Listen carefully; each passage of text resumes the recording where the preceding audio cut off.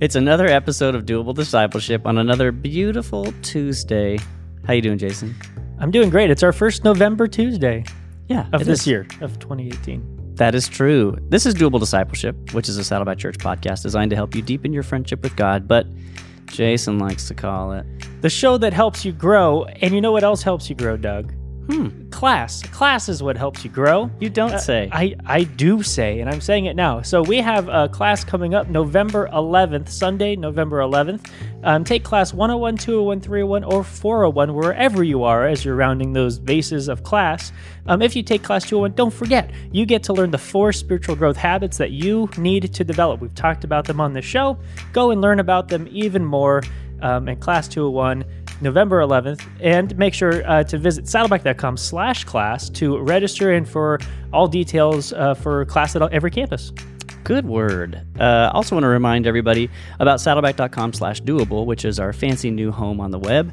Saddleback.com/doable is where you can find all our previous episodes. So when you hear us talk in an episode about, hey, we did an episode on this a while back, go check it out. Saddleback.com/doable is a great place to go and find all that stuff. So please go visit that. Let us know what you think. We think it's pretty cool. Now, we're officially in November. Yes. The leaves are falling. The cool breeze is blowing. I love it. And that means that Thanksgiving and Christmas are right around the corner. It also means videos of dogs jumping in piles of leaves. Yeah. Which is always fun. It does. And children also. Leaf angels. There you go. If you're somewhere in the world where there's actual seasons and not here in Southern California. Not here. Yep. Anyway, Christmas coming, Thanksgiving coming, and that means lots of time for many of us with friends and family and that kind of thing. And what it also may mean is that some conflict might actually kind of come bubbling up to the surface as you're having to sit around the dinner table with people maybe you don't see too often. You got to sit down with like Aunt Muriel and all her weird views and all that kind of nonsense. And you have some maybe long-standing conflict with friends or family that most of the time goes unnoticed because you don't see each other. But sometimes around the holidays we get together, and sometimes those old long-standing beefs can kind of come back up to the surface.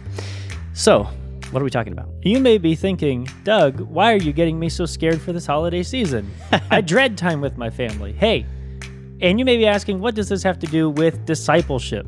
Well, guys, as followers of Jesus, we are commanded to do everything within our power to promote harmony in all of our relationships. We did a whole series on the relationship principles of Jesus not too long ago, but this time we want to go deeper into conflict resolution. We're going to be talking about living at peace with others and how it's actually a very important mark of discipleship. Mm-hmm. We're going to lean on a couple verses throughout this 2-part series, but we'll cover them now as we get started. Romans 12, verses 17 through 18 say, "Never pay back evil with more evil. Do things in such a way that everyone can see that you are honorable. Do all that you can to live in peace with everyone." And then Matthew chapter 5, verse 9 says, "God blesses those who work for peace, for they will be called children of God." So, do you have strained relationships with any of your friends or family members? Are you sitting there already picturing yourself at the Thanksgiving table right across from Uncle Bob, and he's just glaring at you, and you're just eating that chicken or that turkey just really hard right off the fork, just right back at him? Okay, maybe this now is the time to reconcile, guys, and we want to give you the tools to do it. I've never heard of anyone eating turkey at someone. It's the visual if you picture it. Yes, no, it makes perfect sense. Yeah, no, you're totally right. So this is going to be a 2-part Doable Discipleship special. We're going to walk you through an overview of biblical reconciliation so that with God's help, you might have a chance to celebrate Thanksgiving and Christmas with your loved ones with greater harmony than ever before. So stick around. Do not go away.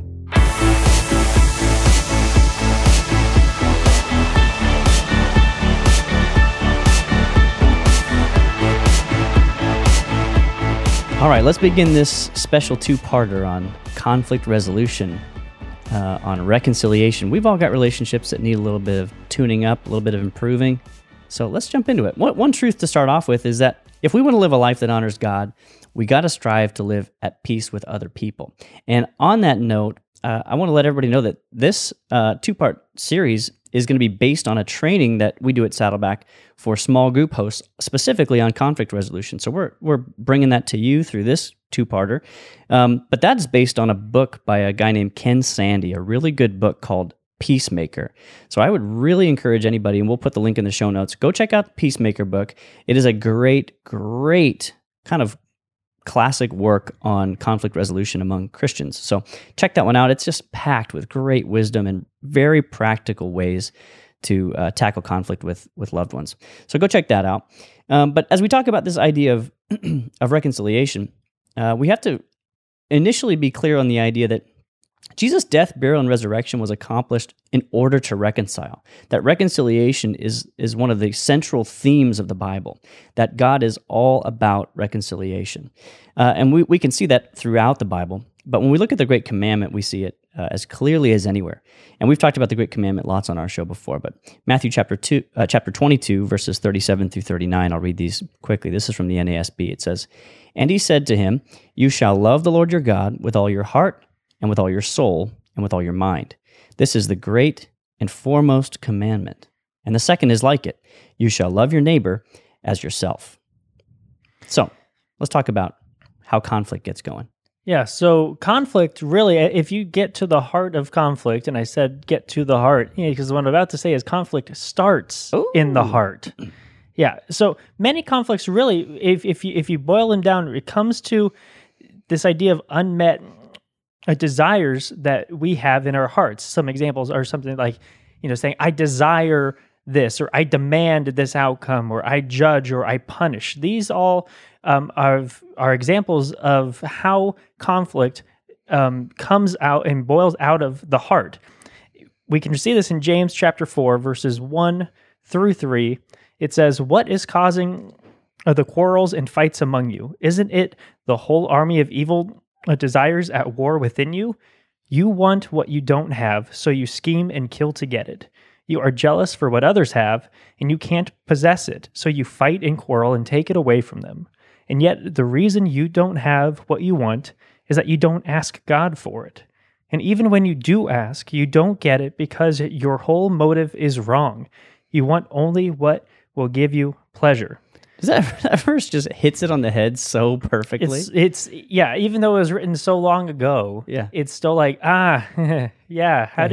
wait, were you in my head last week? What is going on? It's absolutely, I mean, you may be thinking, well, I don't like steal and kill to get what I want. But when you apply this verse to relationships and you think of the ways that we're, sometimes doing things just so that we can ultimately get what we want in the end, it sort of shines a light on the inner life that we bring to our relationships and the inner brokenness that comes along with it. Yeah, it's this idea of there's something I want, there's something I feel like I deserve or is missing, and if I'm not getting it, then there's conflict. As so that's what we're really talking about: is what should we do when someone close to us is not meeting our desires or disappoints us, right? And the first thing that we should do is consider what our unmet needs are, and if they are related to sin patterns in our lives.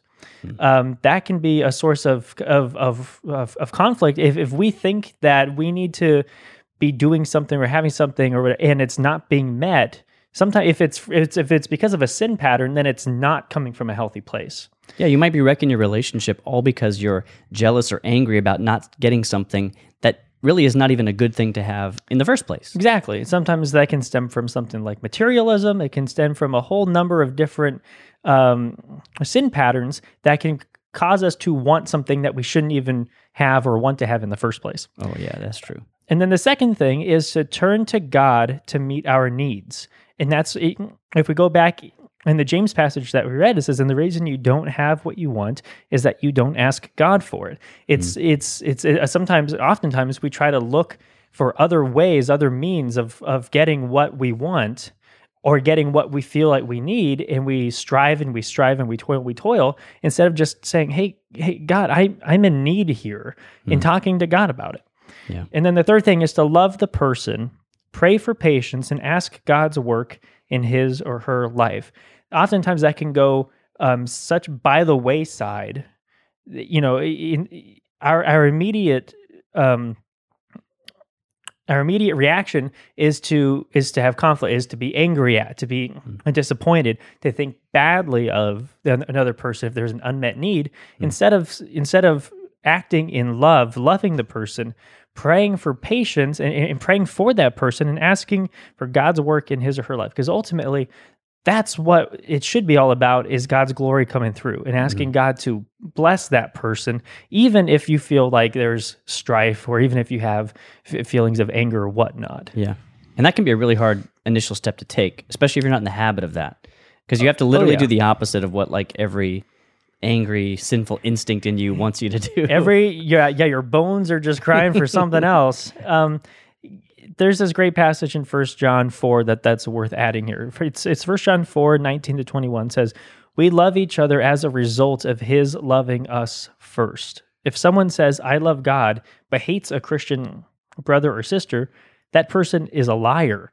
For if we don't love people we can see, how can we love God whom we have not seen? And God himself has commanded that we must love not only him, but our Christian brothers and sisters too." It's right there in Scripture. You gotta not only love God, but love others. We talked about it in the Great Commandment. Talk about it again in 1 John. Absolutely. Well, let's talk a little bit more about conflict. We're framing it up. Let's talk about some examples. One simple, very common example of conflicts arising or sources of conflict is simple misunderstandings. Sometimes we have conflict with people simply because we're not understanding each other properly, because there's there's something that's being conveyed by the other person that we just aren't receiving. We're not interpreting it properly. So sometimes we end up in really bitter conflict with people simply because we didn't really understand what they were saying, or we didn't see the heart behind what they were saying. We were seeing their surface level behaviors, their surface level, we're taking their words at face value and not thinking about what was actually underneath those words. So misunderstandings can be a big issue causing conflict. Second, could be shape differences. In Class 301 here at Saddleback, we teach shape and discovering your shape for ministry. And so that has to do with your spiritual gifts, your heart, your abilities, your personality, your experiences. And the reality is all of us are created differently by God. And sometimes what that can mean is because there are sometimes broad differences between us. You know, Jason and I, for example, are very different people, similar in some ways, different in a lot of other ways. And sometimes if we don't appreciate each other's differences, then it can be a source of conflict because we will look at another person who's maybe not quite like us. And even though there's not necessarily anything particularly wrong with that person, they're just living out the shape that God made them to live. We may not be able to see eye to eye to them just because they're a different person. They think differently. They see the world differently. They come from a different background. And so sometimes just simple differences in the way we were brought up and the way we see the world can cause conflicts, not even necessarily sin issues there. Everybody has a story. Everybody is different. Everybody is made uniquely. Mm-hmm. And so obviously differences will arise, and it doesn't have to become conflict. So it can become just understanding that each person is unique. Yes, exactly. People all over the world, join hands. All right. Sinful attitudes and idolatrous desires can lead to sinful words and actions, and this can cause conflict. So this is where we're really getting to the meat of it here, where it's not a simple misunderstanding. It's not a simple difference of, culture or background or experiences or, hearts and abilities and that kind of thing. We're talking about real wrongdoing. We're talking about sin. And sin is really at the root of the most bitter conflict for the most part. Sinful desires of the heart, whether it's things like racism or things like just simple pride, which all of us deal with at a certain level, just basic kind of childlike level selfishness and those kinds of things. Those can be the sources of major, long-standing conflict. And those are, that's one of the kinds of conflict that we're going to be dealing with in this two-parter. One other thing to remember, too, is that conflict is just a part of life. So we shouldn't necessarily look at conflict as a flat-out negative thing. Mm-hmm. Sometimes conflict can be a really good thing, which we'll talk about in just a minute. But that's one thing to consider, is that, remember, conflict is not inherently wrong. In the book of Acts, chapter 15, there's a confrontation between Paul and Barnabas, and there's this disagreement about how they should move forward in ministry. And the disagreement, the Bible tells us, is so sharp and so stark that they actually part ways. But what we find in that story is that in that parting of ways, we tend as modern readers to look at that and go, oh no, like that's these guys, like, why couldn't they sort it out? Why couldn't they figure this out? Well, when we look back at that, we actually realize that in that parting of ways, they were both confident that God was calling them in a different direction. They parted ways, and each independently did huge, tremendous ministry, and it actually multiplied their total ministry over time in a way that serving together may not have ever enabled. So conflict is not always wrong. One thing we always have to keep in mind, especially when it comes to those shape differences, like we were talking about a minute ago, is that God commands unity, not uniformity. And that means we should celebrate how God has given diverse gifts and personalities to people. So sometimes what is causing conflict needs to be reframed, and we need to see it as actually a strength and a beautiful part of the family of God, that God has made people different. We don't all have to be the same. God is not a fan of sameness. God is a fan of diversity. He's a fan of variety, but he wants us to, though we're different, be woven into the same family harmoniously. So we have to find a way to maintain our individuality as the people God made us, while also accommodating each other and coming together as a unified family. Exactly. All Christians are a part of the family of God. All Christians are part of the body. It's exactly what you were talking about, is each part needs to be a little different, because that's what makes up a family. That's what makes up a body, is each person has different things that they bring, but we don't all have to be the same. Yeah, totally. Conflict can actually strengthen us, we find. So not just this diversity part, but conflict itself can actually strengthen us. Proverbs 27 verse 6 says that wounds of a friend can be trusted. And there's this idea that we find in wisdom literature and also in personal experience that when somebody else comes to us and we have a moment of clash with that person, it'll often illuminate something in us that needs to be dealt with. Sometimes that person may be coming to you in pure love, and you have a moment of conflict that actually brings about something really good and strengthens the relationship. And one reason that happens is because conflict helps us understand sin that might need to be addressed inside of us. There are sometimes things in us that we just can't see on our own. We've all got blind spots, and we have a friend who comes to us, or a family member or whoever that comes to us and cares enough to point out something that they're observing in us. We have a moment there where we can either react with hostility and push back and get mad and all that kind of stuff and then have this big blowout, or, as the Proverbs teach us to do, we can humbly take what they're saying to heart and use it as an opportunity to examine ourselves and ask, God, what are you trying to teach me through this? Speaking of Doug, I've been meaning to tell you something, but I'll wait to do that off the air. Okay, great. Now I'm thinking about that this whole time. So what I'm saying here is, on one level, or maybe on many levels, we can actually view conflict as an opportunity. It's not always a purely bad thing. If it's motivated by sin, that's bad, needs to be dealt with. We'll talk about how to do that. But conflict can be an opportunity for good things to come about. That's great. So we've talked a lot about conflict and how conflict is a part of life and examples of conflict. So when we get down to it, what are the goals of Christian reconciliation? What are we striving for? Why should we pursue reconciliation? And the first thing is that we want to live at peace with God. Mm-hmm. That's the first thing, because all of us have sinned, and we have all been alienated, or we have all alienated ourselves from God. We've talked about this in a number of episodes, but let's just read Isaiah 59:2. It says, "But your iniquities have separated you from your God. Your sins have hidden face from you, so that he will not hear."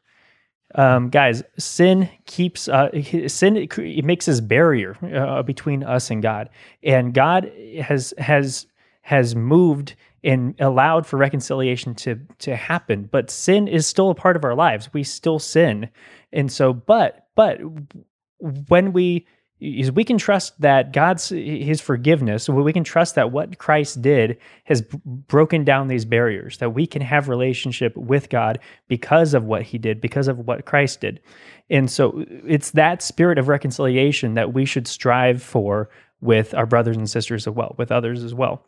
And Colossians 1:19-20 says, "For God was pleased to have all his fullness dwell in him, and through him to reconcile to himself all things, whether things on earth or things in heaven, by making peace through his blood shed on the cross." That's something that's the heart of all reconciliation. And that's something I think that we don't think about as often as we should, or maybe we take for granted. But if you have conflict with anybody right now, I'd encourage you to just stop and take a minute and think about what God did for you in order to have a reconciled relationship between yourself and God. And then allow that to be the foundation, allow that to be what you stand on as you move towards reconciling that strained relationship you have. Yeah, the way God reconciled himself to mankind, that bridged the biggest imaginable gap. And what that tells me is that if God made that kind of reconciliation possible, that every other lesser kind of reconciliation is also possible. Which takes us to the next one, living at peace with yourself. So this is having an internal peace and peace of mind. When we as believers are not living according to God's commands, we feel a tension within us from the Holy Spirit. And this is what the Bible sometimes calls conviction. And it's the idea that there is a tension within us that points to a dissonance between how we know God desires us to live and how we are actually living. And so there's this need for us to sometimes actually kind of lean in a little bit and undergo an internal reconciliation, reconciling the way we live with the way we know we ought to live based on God's divine commands. Ephesians chapter 4, verse 30 says, "And do not bring sorrow to God's Holy Spirit by the way that you live. Remember, He is the one who has identified you as His own, guaranteeing that you will be saved on the day of redemption."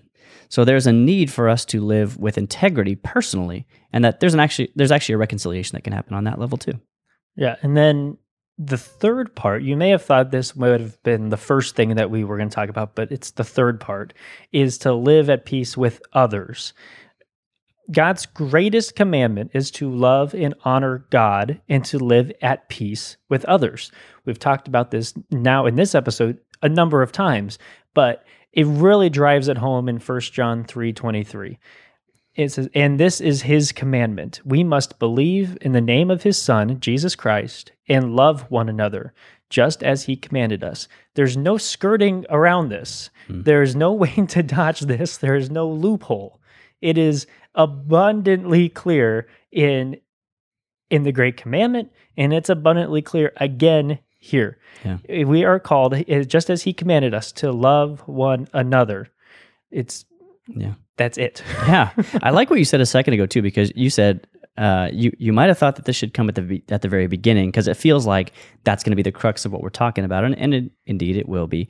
But you pointed out something really great there, which is that we actually, in order to cultivate meaningful, lasting reconciliation with others, we first need to go through these previous stages. We need to first be reconciled to God so that we have the resources that we need to reconcile relationships with others, as well as learning to live at peace with ourselves. So that's good. So living at peace with others is kind of the culmination there. One important truth we want to point out here too is that we want to bring honor to God by how we treat others. And that the way we treat the other people in our lives is actually a huge, as Jason said, I think in the intro, is a big marker of a disciple. But there are a couple important aspects to this. First of all, one of our most important acts of evangelism, one of the most powerful ways that we share our faith, is the way that we treat others. Jesus did not pray that we would be happy people. He did not pray that his brothers and sisters would be happy, but that they would get along with one another. And if you don't believe me and you think that's like kind of crazy, like, doesn't Jesus want me to be happy above all? Well, first of all, if you think that, there are previous episodes that you need to go back and listen. Check out the Bible Mythbusters episodes to hear us debunk that one. But John chapter 13, verses 34 through 35 says, "So now I'm giving you a new commandment. Love each other. Just as I have loved you, you should love each other. Your love for one another will prove to the world that you are my disciples." So love here is being talked about by Jesus as the ultimate love, the divine love that's not conditional on how others treat us, that we treat others with the kindness and love of Christ, regardless of whether they reciprocate it back to us. And this is going to be an important theme that we're going to carry forward as we continue discussing reconciliation. But Luke chapter 6, verses 27 and 28 says, "But if you're willing to listen, I say, love your enemies, do good to those who hate you. Pray for the happiness of those who curse you. Pray for those who hurt you. So this is a picture of the kind of love that Jesus gave, which is love that is given without regard for personal treatment. That even if others do not love us in return, we're called to love them with the love of Christ.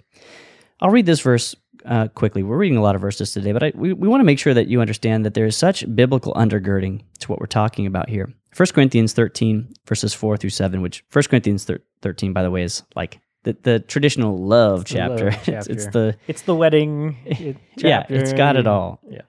It's got it all. Love is patient and kind. Love is not jealous or boastful or proud or rude. Love does not demand its own way.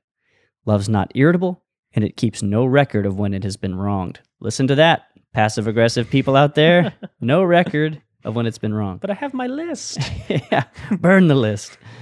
It says, it's never glad about injustice, but rejoices whenever the truth wins out. Love never gives up, never loses faith, is always hopeful, and endures through every circumstance. If you've got a relationship that's not living up to this verse, if you've got a relationship that is not enduring through every circumstance, then the time has come for reconciliation, for true, godly, biblical reconciliation. Anyway, so the point I was making there is that how we treat and respond to others is one of the most important witnesses of who Jesus is in our lives. If we fail to live with the love of Christ as we live with our neighbors, then we're doing a poor job of displaying to the world the kind of God that we serve. And as Jason kind of alluded to a minute ago, reconciliation is not an option for us Christians. Reconciliation is a way of life for believers. That word did not exactly roll off the tongue. Reconciliation. Romans 12:18 says, if possible, and this is a verse that I want you all to like drill into your mind, and I'm gonna also be memorizing this one as we go through it. It says, if possible, as far as it depends on you, be at peace with all men. Be at peace with everyone to the fullest extent that it is within your power. Take us onward. No, that's good. And this is the final point in this slew of points right here, but I think it might even be my favorite. We've had a bunch of great points, but this might be my favorite. Is true reconciliation is only possible with our submission to God's truths.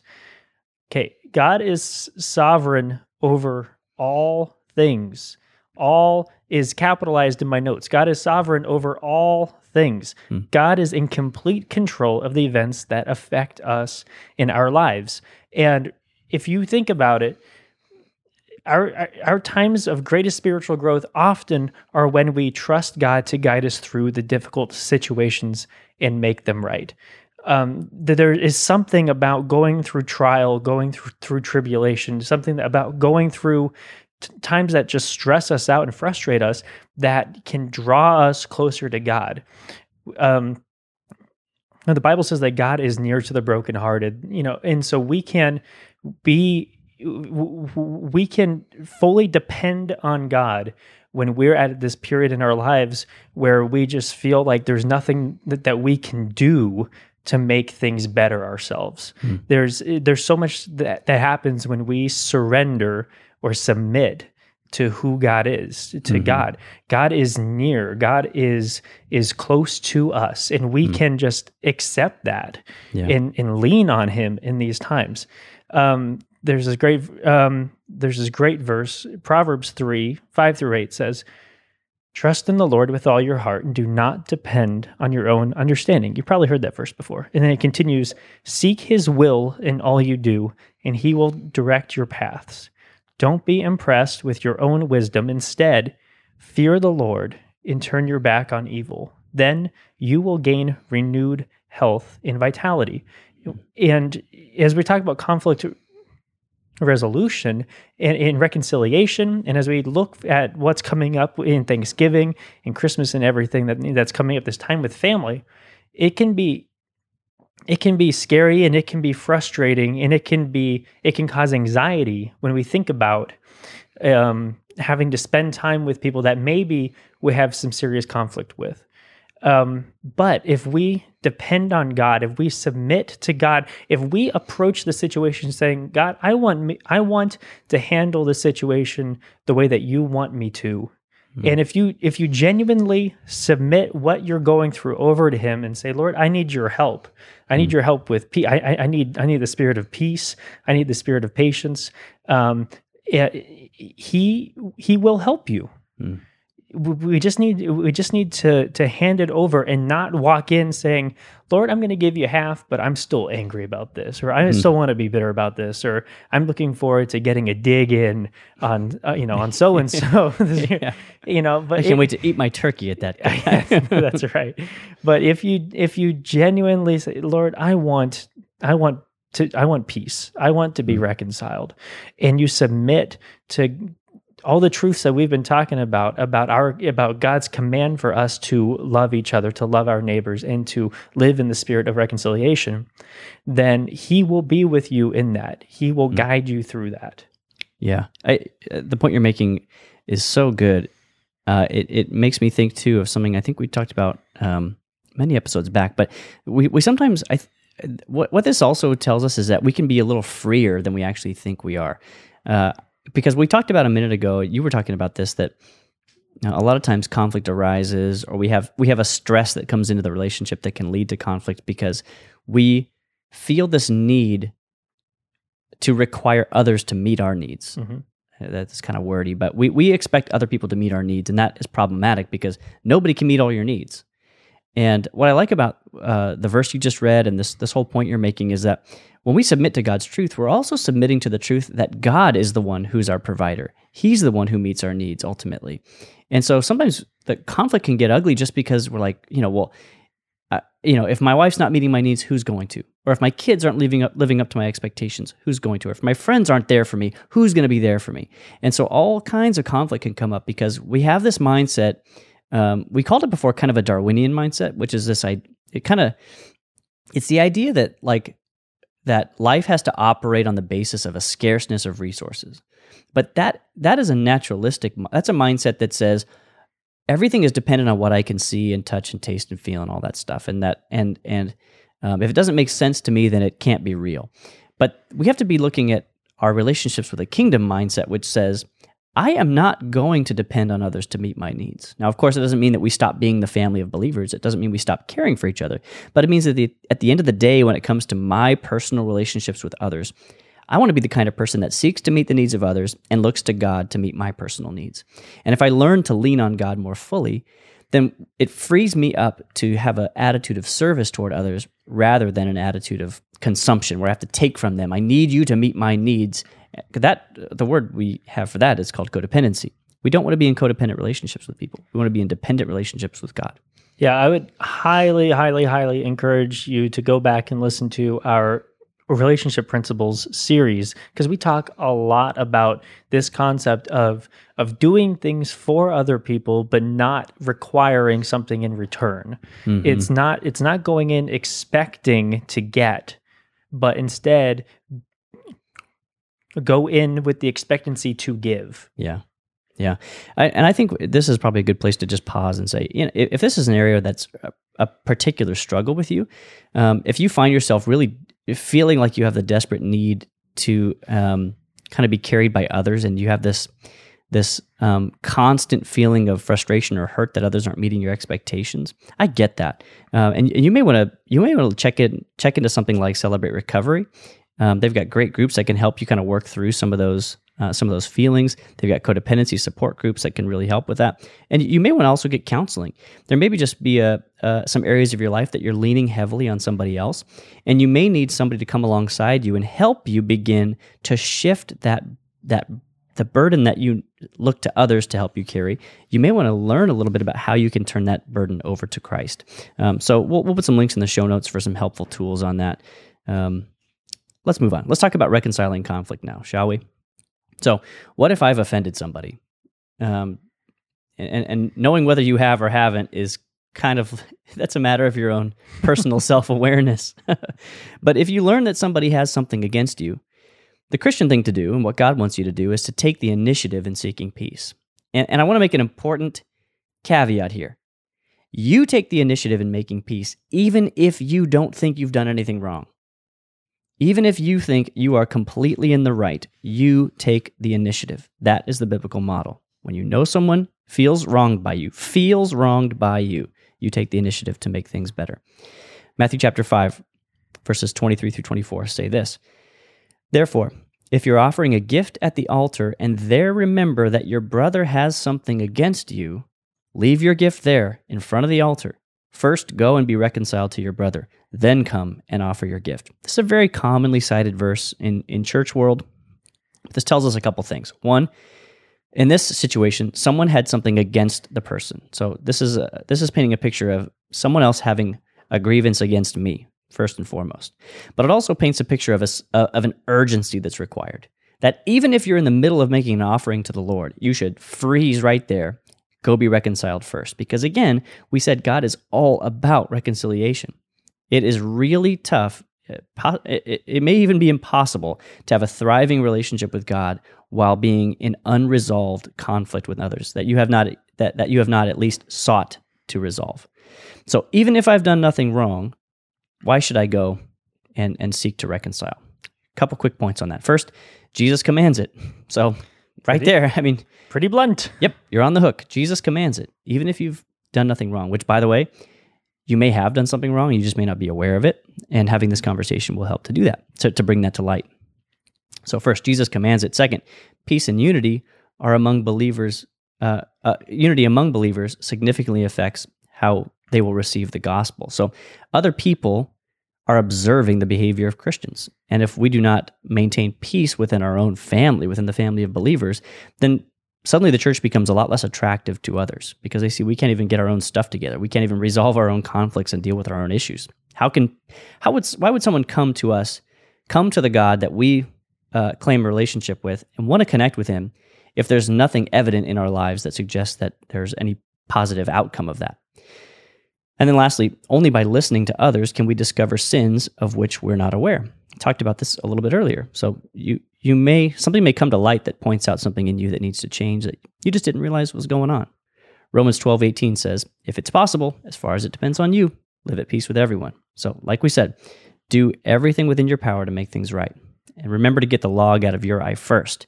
Your confession may open them up to admit some sin on their behalf. We've all had conversations like that. If you've ever had like a good, healing, reconciling conversation with someone where you go to them without accusation and you just say, "I'm so sorry for fill in the blank. I'm so sorry that I did this. Will you please forgive me?" What often happens is, you know what? Thank you for saying that. And you know what? This is how I've been acting toward you, and I know it's been wrong. Will you forgive me from my side? So very often, not all the time, you shouldn't demand that this be the outcome because sometimes it won't go this way. But a lot of the time, just that simple confession on your behalf can draw out a lot of other stuff that's been under the surface in the relationship too. Yeah. So what do you do then if someone has offended you? Right. So a couple of points here. The first thing we do, and again, this might seem counterintuitive, but the first thing that you got to do if someone has offended you is look at your part of the conflict, because a conflict, as you may be aware, involves two or more people. And guess what? You're one of them. It's true. So before we criticize others, and that's usually our go-to is, ugh, this person, or you just feel angst or whatever towards the other side of the conflict. First, though, look at yourselves. God tells us to first look at ourselves, and we see that in Matthew 7:5. Hypocrite. Say, I don't want to say it too loud. I don't want to blow out speakers or whatever, but hypocrite. With an exclamation mark. Yes. First, get rid of the log from your own eye, as Doug mentioned earlier. Then perhaps you will see well enough to deal with the speck in your friend's eye. I know it's not what you want to do at first. I get that totally. But the road to reconciliation and the road to conflict resolution starts with first thinking about and going through your own part of the conflict. Yeah, it's an attitude of humility. Attitude of humility. And one of the questions that you got to be asking yourself is it really worth fighting over? Is this something that's even worth getting angry about or getting upset about? And one of the keys here is to define the issues, okay? Conflicts generally involve two kinds of issues. material issues and personal issues. In some conflicts, they start as material and then become personal as a result of sinful behavior. So the question is, what should we do? Okay, first, address the core issue. What is really going on? And sometimes it's kind of under the surface. You got to dig a little bit to find what the core issue is. So address the core issue. The second, don't make it personal or add secondary issues onto the discussion. Don't bring up all this other stuff that maybe you've been, hiding or whatever, or it's just a focus on one thing on what the issue is. Focus on one issue at a time, and then look at each issue and ask, is it really worth fighting over? Is this issue worth all of the anger I'm feeling? Is this issue worth, is it worth it getting upset about? And then if you do this approach, if you start with yourself, and if you address the issue, define the issues, and then really truly asking yourself, is it worth fighting about? That can be a great first step in what it takes to resolve any conflict that you're going through. Yeah, you might have that initial conversation and realize, you know what, this is kind of silly, and you can kind of just laugh things off. Some conflicts can end with a chuckle and be like, why were we so messed up over this? I was really upset when you ate all of the red gummy bears, but I can just go buy another pack. Yeah. Ooh, I'm guilty of eating all them red and the white ones, those pineapple gummy bears, I think they're so good. They don't even taste like pineapple, but they're so good. You mentioned a second ago material and personal issues. I just want to touch on that just real quickly to make sure everyone's clear. So the material issue would be like, what's the actual matter at hand? Like, what's the actual issue that sparked the conflict in the first place? The personal issues are the way that material issue, like kind of the layers of personal drama and retaliatory behavior that got layered onto that. So what it's saying here is sometimes we start with an issue that genuinely upsets us. That's an actual issue that needs to be looked at or dealt with. But because we get frustrated about the material issue, we also start behaving poorly and reacting to that material issue in a way that thickens and deepens and kind of inflames the conflict even further. So that's the whole idea the point Jason was making there, is that try to identify the core issue. You may realize that all the drama, all the personal gunk that came out of that was actually the result of a very small material issue that can be very easily dealt with. And then, problem solved. Good clarifier, Doug. Let's talk about the next thing, which is overlooking minor offenses. So sometimes you might discover that, like Jason said a second ago, some things just aren't worth fighting over. It's not even worth getting worked up about. And because of Jesus' gift of grace, God doesn't deal with us harshly when we sin. And so that's the kind of way that we should deal with others. God doesn't deal harshly with us. We should not deal harshly with others. Ephesians chapter 4, verses 2-3 say, be humble and gentle. You were talking about the road to reconciliation, something, and I was thinking the road to reconciliation is paved with humility. This is a perfect follow-up to that. Be humble and gentle. Be patient with each other, making allowance for each other's faults because of your love. Always keep yourselves united in the Holy Spirit and bind yourselves together with peace. I think I said the reference, but if not, it's Ephesians 4, 2-3. So God does not want us to look over all offenses. Some things are important. Some things need to get dealt with. Some things are genuine issues that really need to be handled in a loving way. But sometimes you can overlook an offense. You can just minimize things and just get past it. Here are some, a couple of guidelines for what kind of offenses can be simply overlooked. The first one is that the offense has not created a wall between you and the other person. Or if the offense has caused you to feel differently about the other person, that only lasts for a short time. So if it's a relatively minor issue that you can let go of and that will not be gnawing at you for a long period of time into the future, that may be something that you can simply overlook. Not every little thing that happens needs to be met with a conversation of, hey, when you put that plate in the dishwasher facing backwards, it really hurt me, and it makes me wonder what the quality of our relationship is really like, and make a big thing out of it. Sometimes it's just better to just let it go. Just overlook the offense. Second, if the offense doesn't cause serious harm to God's reputation or to others or to the offender, him or herself, that may be something to just let go of as well, to overlook. It's not wrong to overlook small offenses. In fact, it's a sign of your gracious, merciful attitude toward others. So one important note here, too, is that overlooking an offense is not a passive process in which you just remain silent until a later time. Again, passive-aggressive people out there, listen up on this one. Overlooking an offense is not being overlooked if what you're really doing is putting that anger bullet in your magazine for later to be used in a conflict at a later date. Yeah, and also don't use your graciousness over people. Say, hey, I was going to be mad at you, but I'm choosing to have grace and be merciful towards you. Yeah. That's not good. Yeah, kind of defeats the whole purpose.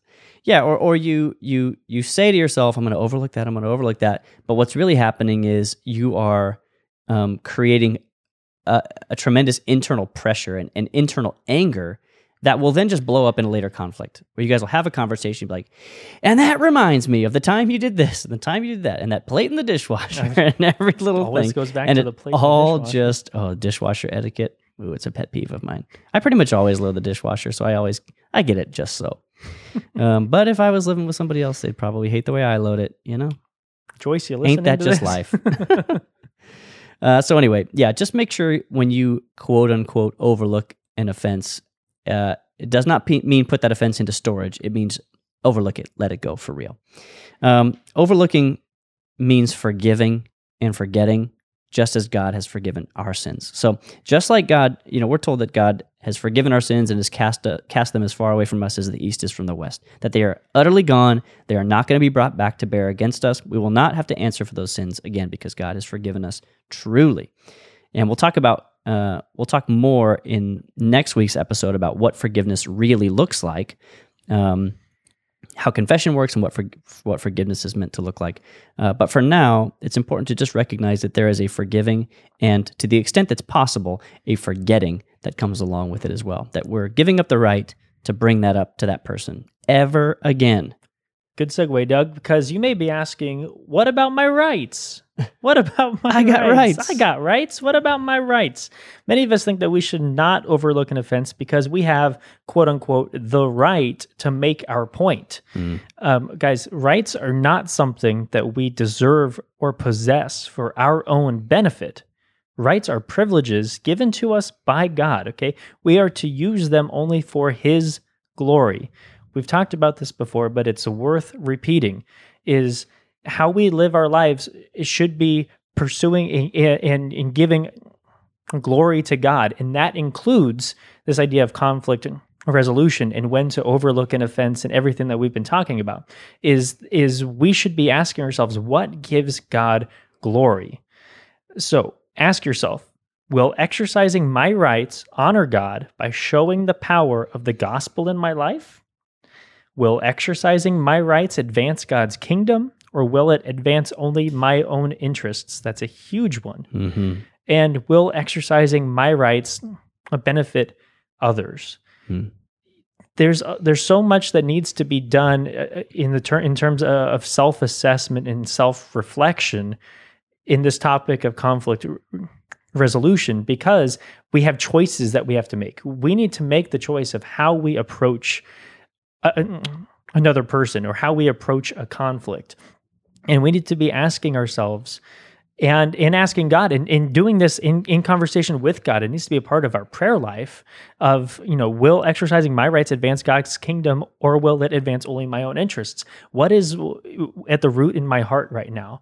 Is it that I want to get back so that I feel better? Or is it I need to address something in order that we can reconcile and that God is given glory in that reconciliation? 1 Corinthians 10:31-33 says, whatever you eat or drink or whatever you do, you must do all for the glory of God.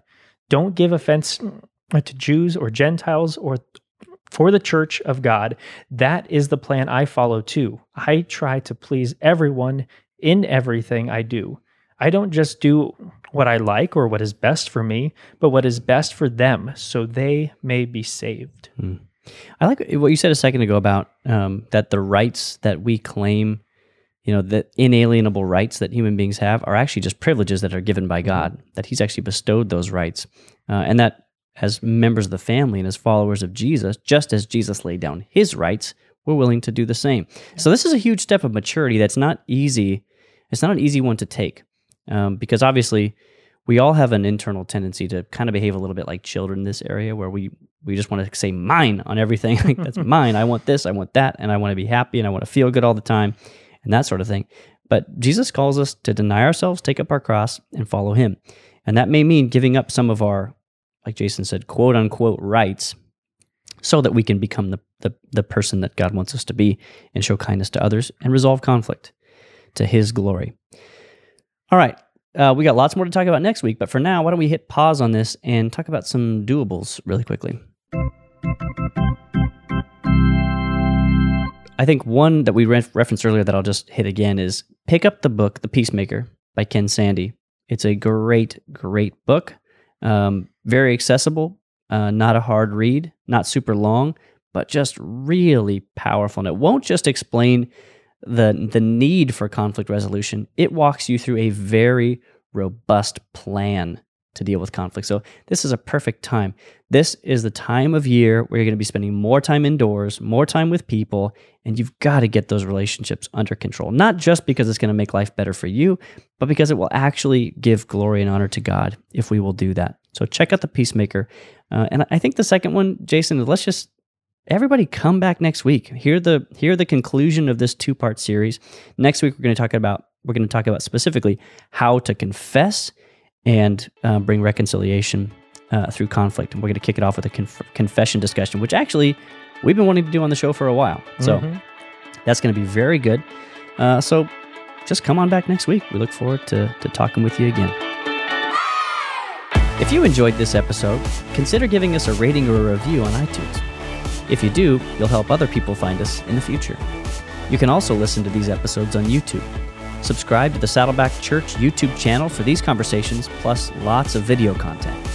And if you're already listening to us on YouTube, subscribe to the Doable Discipleship Podcasts on Apple Podcasts or your favorite app, so you can listen in the car or wherever else you go. Don't forget to visit saddleback.com/doable to check out all our previous episodes. And go to saddleback.com/grow to find spiritual growth resources and view a calendar of upcoming events. Lastly, you can always get in touch with us by emailing maturity@saddleback.com. Send us your thoughts, send us your questions, your Bible questions, your life questions, whatever. Who knows? Your question just might inspire an upcoming episode.